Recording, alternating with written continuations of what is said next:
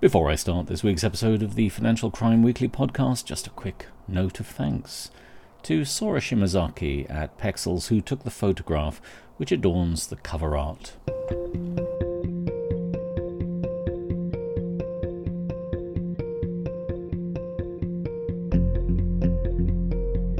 Hello and welcome to This Week in Financial Crime. I'm your host, Chris Kirkbride. Actually, once again, it's been quite a varied week this week with lots of interesting stories and one very interesting fraud announcement which is apparently coming next week. If what's doing the rounds in the newswires is anything to go by, should be quite a bombshell. Anyway, what we'll be taking a look at? Well, there are some bits on sanctions, some useful Q&As, and a decent range of money laundering stories, including some news of a quiet time for HSBC, with an announcement by the US Federal Reserve on fraud, some stuff coming out of the US on avoiding social media scams, and updates to its whistleblower rules. In the UK, there's a call for evidence on unauthorized access to accounts and misuse of personal data. Finally, I take a brief look at the announcement by the dual financial regulators in the UK on the investigation into HBOS PLC management following the global financial crisis. Yep, almost 15 years ago to the day that it started. We're still wittering on about it. Let's get moving. Let's start, as ever, with financial crime sanctions. Now, I toyed with not starting with this week, but there was probably just enough to warrant giving it top billing. Maybe this will change next week, but for now, it's still here. I should add, if you love a good bit of sanctions Q&A content, then it's quite a time to be alive this week. Start with the UK, then the rest of the world. UK sanctions. In the UK, the Office of Financial Sanctions Implementation has been blogging on reporting to OFSI what do I need to do. The blog covers such relevant content as who should report, who are relevant firms, what do I report, what are frozen accounts, what type of offences do I report, and how do I report? It also supplies some useful worked examples. The changes reflect wider amendments made to regulations earlier this year. As a bit of signposting, OFSI has also updated its UK financial sanctions updated general guidance for financial sanctions under the Sanctions and Anti-Money Laundering Act 2018, which is available to view as a PDF document at the link in the podcast description. To dovetail with the blog post, you should particularly check out Chapter 5. In more Q&A content, the Law Society has published a series of Q&As from its practice advice service on sanctions and Russia. Very useful and, frankly, detailed answers are provided to practitioners with embedded links to relevant materials. The link to that is also available in the podcast description. Now, beyond the UK, the Estonian Foreign Minister, Urmas Reinsalu, has waded into the discussion concerning the next package of EU sanctions. He stated that the Baltic states are pushing for an eighth package of sanctions against Russia as soon as possible, certainly from a political and practical point of view. He indicated that specific proposals have already been submitted to the Commission concerning energy, trade, further restrictions on the SWIFT system, as well as adding to the list of sanctioned individuals and organisations. He asserted that the current package of sanctions, while internationally recognised as far-ranging, were inadequate, notwithstanding the impact they're already having on the bloc, that is, the member states of the European Union. Echoing this narrative, France and Germany have provided a united front on sanctions, urging further economic sanctions in the coming months, sustaining and broadening the current regime. However, they have indicated an aggressive hostility to a stance which has been taken by some member states on tourist visas. The Baltic states, Czechia and others have called for a full Russian tourist ban, but without unanimity that ban isn't going to be possible. And, well, since France and Germany don't want it, it's unlikely that it's going to happen. The news coming from France and Germany is that they want to distinguish between the Putin regime and its people, whom they see to a degree as victims of that regime. Over to the US, where the Department of Justice has obtained a warrant for seizure against an aeroplane owned by the Russian energy company PJSC Lukoil. The aeroplane, a Boeing 737, last flew into the US in March 2019. The basis for the warrant is probable cause of a violation of federal law, where the aeroplane is said to have flown into and out of Russia in violation of Department of Commerce sanctions imposed on Russia. The press release and official court documents are available at the link in the podcast description. And finally this week on sanctions, the sanctioned Russian bank Sberbank is to sell its Swiss subsidiary, Sberbank Switzerland AG, the Swiss financial regulator has announced this week. The bank will be bought by Group M3. Now, away from sanctions, we turn to money laundering. Been a number of interesting money laundering stories this week, and we'll start with news of a clampdown in Turkey on the use of TikTok for money laundering purposes. Some accounts have been noted to have suspicious activity associated with them, especially concerned with donations to accounts. Now, TikTok viewers can donate to content creators, and all of that is generally fine and above board, but the Financial Crimes Investigation Board in Turkey has noted that some accounts operate somewhat suspiciously. It identified one account that received a suspiciously high level of donations despite having very few followers, and that another received high donations for a blank screen or a still image on a live stream event. Now, over recent weeks in the Financial Crime Weekly podcast, we've highlighted the aggressive actions of the United Kingdom Gambling Commission in relation to alleged money laundering carried out by organisations subject to its oversight. Many of these, that is to say, they've not been carrying out money laundering, but they have, it is suggested by their systems and controls, possibly allowed money laundering to happen. Many of those have been online providers of gambling services, which is one platform option for money launderers to clean up their funds. Well, this week the US has started to get twitchy on this issue with a series of stories highlighting the allied risk of the growth in online gambling and financial crime. The problem is that while banks and other traditional financial service providers might have more rigorous regimes and therefore be less attractive to launderers, the online gambling sector in the US does not have quite the same level of compliance, systems and controls to identify tainted funds. More action is needed from the Financial Crimes Enforcement Network, a bureau of the US Department of the Treasury, and the Internal Revenue Service, which has some anti-money laundering powers in relation to gambling venues. Over to the EU now. The European Banking Authority has published its second report on the functioning of the AML/CFT supervisory colleges in the European Union. AML/CFT colleges are permanent structures that bring together different supervisory authorities responsible for the supervision of a cross-border financial institution which operates in at least 3 member states, as well as outside the European Union. While the report found that there is a general good level of practice at work in the colleges, work needs to be done in some areas. Particularly, work was needed in relation to information exchange and of the need for colleges to be organised in a more risk-sensitive manner, certainly with more frequent meetings for cross-border institutions exposed to higher levels of risk of money laundering and terrorist financing. To the Financial Action Task Force, the FATF, which has updated its consolidated assessment ratings. This is the table which provides information on the effectiveness of the 205 jurisdictions which have been in the implementation of the FATF's anti-money laundering measures and how they work in practice. And finally, on money laundering this week, the United States Federal Reserve has ended its enforcement action against HSBC. You'll recall that HSBC agreed to pay $1.92 billion in fines under a deferred prosecution agreement for violation of anti-money laundering rules and sanctions regimes, especially in relation to banking activities in Mexico, but also for conducting transactions for customers sanctioned by the US, notably Iran.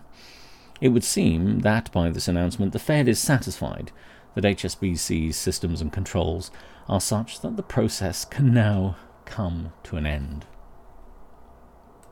We now turn attention to a series of stories that I've kind of rolled up together into cyber and fraud. First, we start with the United States Securities and Exchange Commission. Office of Investor Education and Advocacy, which has issued a warning to investors on social media and investment fraud. The warning provides useful guidance on a range of topics commonly tempting victims to part with their cash. The advice opens with sound encouragement, which I suppose actually could apply to any form of investment anywhere in the world, and that advice is to be skeptical and never make investment decisions based solely on information from social media platforms or apps. Well, more fool you if you do. If something looks too good to be true, it probably is too good to be true, at least as my grandfather would have said, and he was no investment advisor. In further guidance, which will come as no surprise to many, social media may convey false impressions or consensus or legitimacy, making it look like large numbers of people are buying an investment when they are not doing so. As well as the focus on social media scammers, the alert also looks at impersonation scammers, crypto scams, which have become increasingly popular in recent months, romance scams, which seek to pull on the heartstrings of the lonely, and market manipulation schemes. Again, the links to that are in the podcast description. Sticking with the Securities and Exchange Commission, though this isn't necessarily a fraud story, although I suppose it could be, it has updated its whistleblower rules to create incentives for people to get their whistles out, and provided two specific amendments. The press release, which accompanies the story, provides the first rule change allows the Commission to pay whistleblowers for their information and assistance in connection with non-SEC actions in additional circumstances. The second rule affirms the Commission's authority to consider the dollar amount of a potential award for the limited purpose of increasing an award but not lowering an award. I have reported, since the Financial Crime Weekly podcast was relaunched, that the UK has been fighting the fraudsters who have been using the COVID-19 pandemic and the recovery arrangements to help businesses bounce back.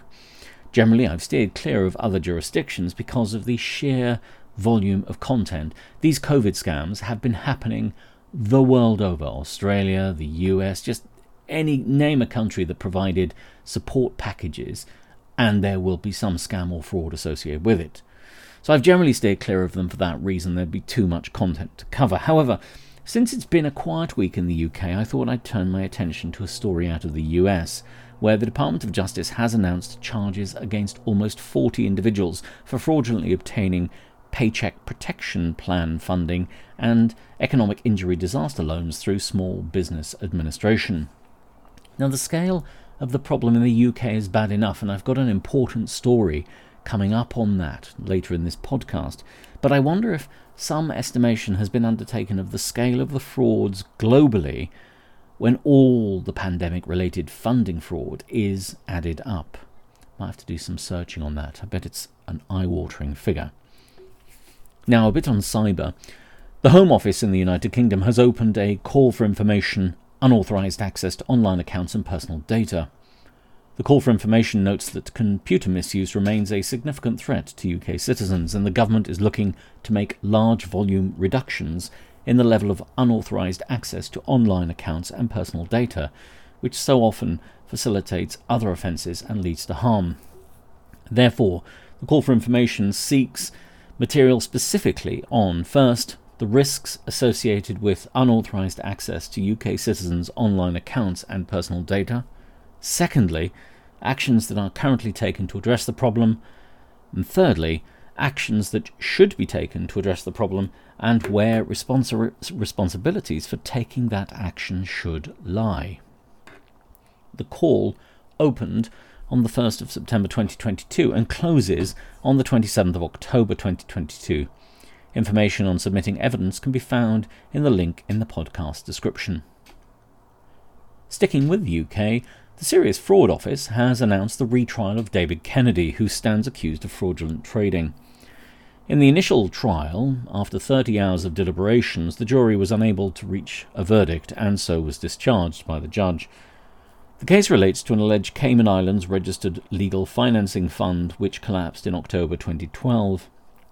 For his part, Kennedy is alleged to have carried on the Synergy Solution Limited, a company, for a fraudulent purpose in order dishonestly to enrich himself to the detriment of investors in the Legal Financing Fund. The judge has fixed the date for the retrial for the 18th of March 2024. The trial is expected to last 6 weeks, and Kennedy denies the charge. Now, this is a bit of a big story, this. A final piece of fraud news this week relates once more to the COVID-19 bounce-back loan schemes in the UK. A number of news wires started to cover this late Friday evening, early Saturday morning. Now, I hesitate almost to go into it because it's unconfirmed, but Reuters is covering it, so if they're covering it, I'm happy to trail it and hope for more information to be published over the next week. The news is that the UK government is set to release information indicating that around £1.1 billion of small business loans provided under the Bounce Back loan scheme have been classified as being suspected fraud, but that figure is preliminary and could rise, could increase. Over previous weeks of the Financial Crime Weekly podcast, we've noted that the parliamentary scrutiny in this area has been quite significant, particularly at committee level, and I've reported on various actions by the Insolvency Service in relation to corporations that defrauded the scheme out of varying sums of money up to the maximum of £50,000 in many cases. What this does, this story, if it does indeed come from the Department for Business, Energy and Industry this week, is give a preliminary indication of the scale of the fraud in the scheme. There have been many estimations, and I think I've covered many of the estimations over previous editions of the Financial Crime Weekly. I do have one concern, though, and that is that the news, which frankly is quite embarrassing for the government, this is a government which has sought to try to paint itself as a government which controls expenditure and so on, and the expenditure during COVID was out of control to a degree and subject to enormous levels of fraud. It's quite embarrassing, therefore. Now, my concern is that it will be released on Monday, the 5th of September. Why am I concerned about that? Well, that's a good day to bury bad news, because it's the day that the Tory party leadership election is announced. And because of the way the United Kingdom's constitutional framework operates, the person who wins that, because they have the largest majority in Parliament, will become the next Prime Minister. So, on Monday, if that's when the news does come out, it may be a question of picking our way through the thicket of nonsense which is generated next week. But I've got my garden shears ready to go through it. And finally, this week, something of a blast from the past. I was, in fact, in two minds about whether to cover this, because this is a financial crime podcast, and this isn't technically financial crime, but it's a worthy story in its own right, and certainly worth mentioning. It goes back to the global financial crisis, which I don't need to tell you anything about, but particularly in the UK, it relates to the global financial crisis and the impact on one of our major high street banks, HBOS, Halifax Bank of Scotland plc. In 2009, the Financial Services Authority, which was the regulator of the financial services industry until, or at the material time, until about 2012, when it lost responsibility for that. It was a unitary regulator of the financial services industry, and it opened in 2009 enforcement investigations, which resulted in enforcement action against Bank of Scotland plc and the Chief Executive Officer of HBOS, their corporate division. While investigations were also conducted into the strategic and operational management and performance failings at the bank, the publication of the report by Andrew Green QC recommended that the now dual regulators, that is, the Prudential Regulation Authority, the PRA, and the Financial Conduct Authority, the FCA, which is the current dual regulator model which operates in the United Kingdom, were urged to consider whether or not to undertake investigations into any former HBOS senior managers. Now, the dual regulators listened and they opened investigations. These investigations have now concluded, and the conclusion is that no further action is to be taken. Now, if you read the media this week, both social and mainstream, there's been a significant level of dismay at this decision, with some striking commentary on the crassness of the decision that has been made. At the time of the financial crisis, as it affected the UK, a deep degree of misery was caused to all those mortgaged to HBOS and others, in fact, as the contagion drew other banks into the crisis. Of course, there was the wider criticism that while profits were privatised, losses were socialised. These losses, it's at least arguable, had an even wider societal impact from the subsequent recession and the austerity measures which were implemented following the change of UK government in 2010. Something, one might say, we continue to pay for today. Now, I think I'll just leave it there. There's plenty of comment out there on this decision which the dual regulator has made in relation to HBOS and its senior management. Go and have a look at that if you want to. I don't want to really go any further into it for fear of treading into an area where I don't really want this podcast to be found. That's it for this week in the Financial Crime Weekly podcast. If you want to do so, you can subscribe wherever you get your podcast, wherever that is. I don't know. You'll hear from me again next Sunday with all the usual roundup of all things financial crime. Have a great week, everybody.